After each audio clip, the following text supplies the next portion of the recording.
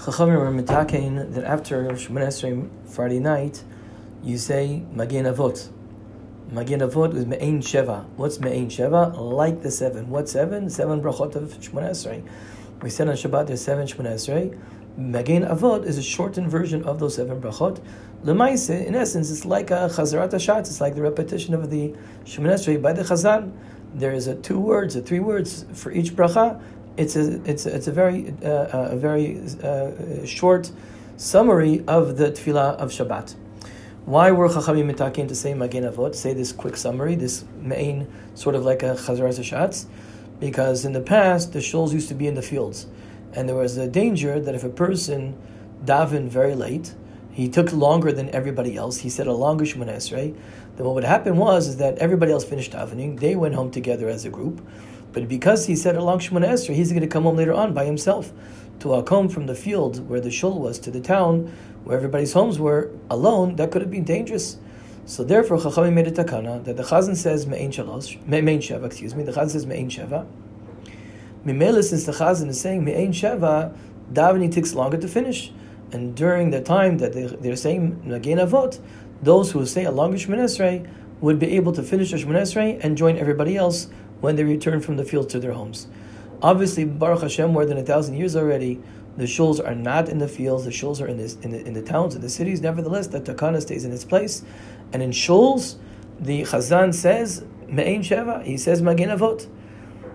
This, though, is important to note, is a din in a shul. The shul says Magen Avot. If there's a minyan in an individual private home, that it can happen very often.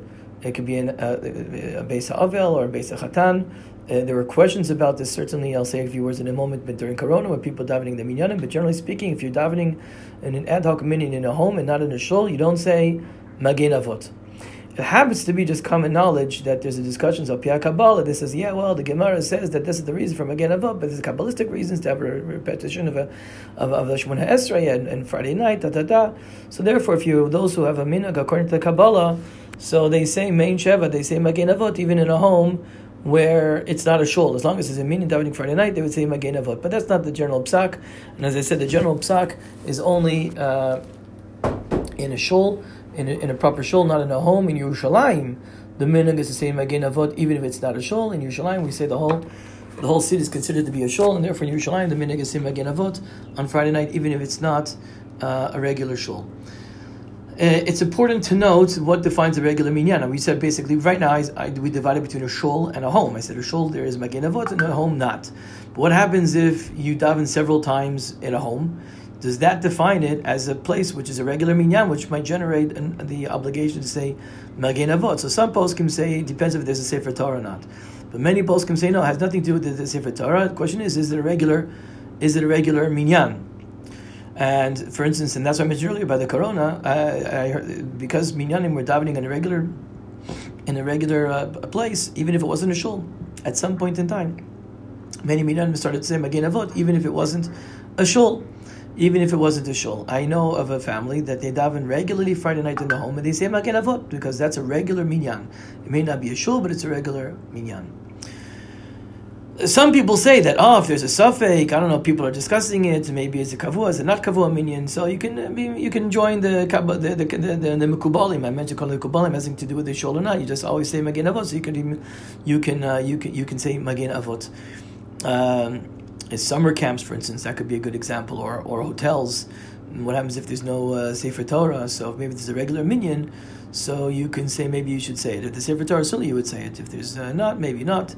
Well, the whole discussion about that's the basics. Because the bracha of Magen Avot is fundamentally the Chazan's, therefore the minhag is that the tzibur might sing Magen Avot first, but the Chazan must repeat it afterwards. The whole discussion, should the Chazan bow at the beginning or not? Is it really like a repetition of Shemoneh Esrei, in which case you would bow? Is it not really repetition, so you don't have to bow?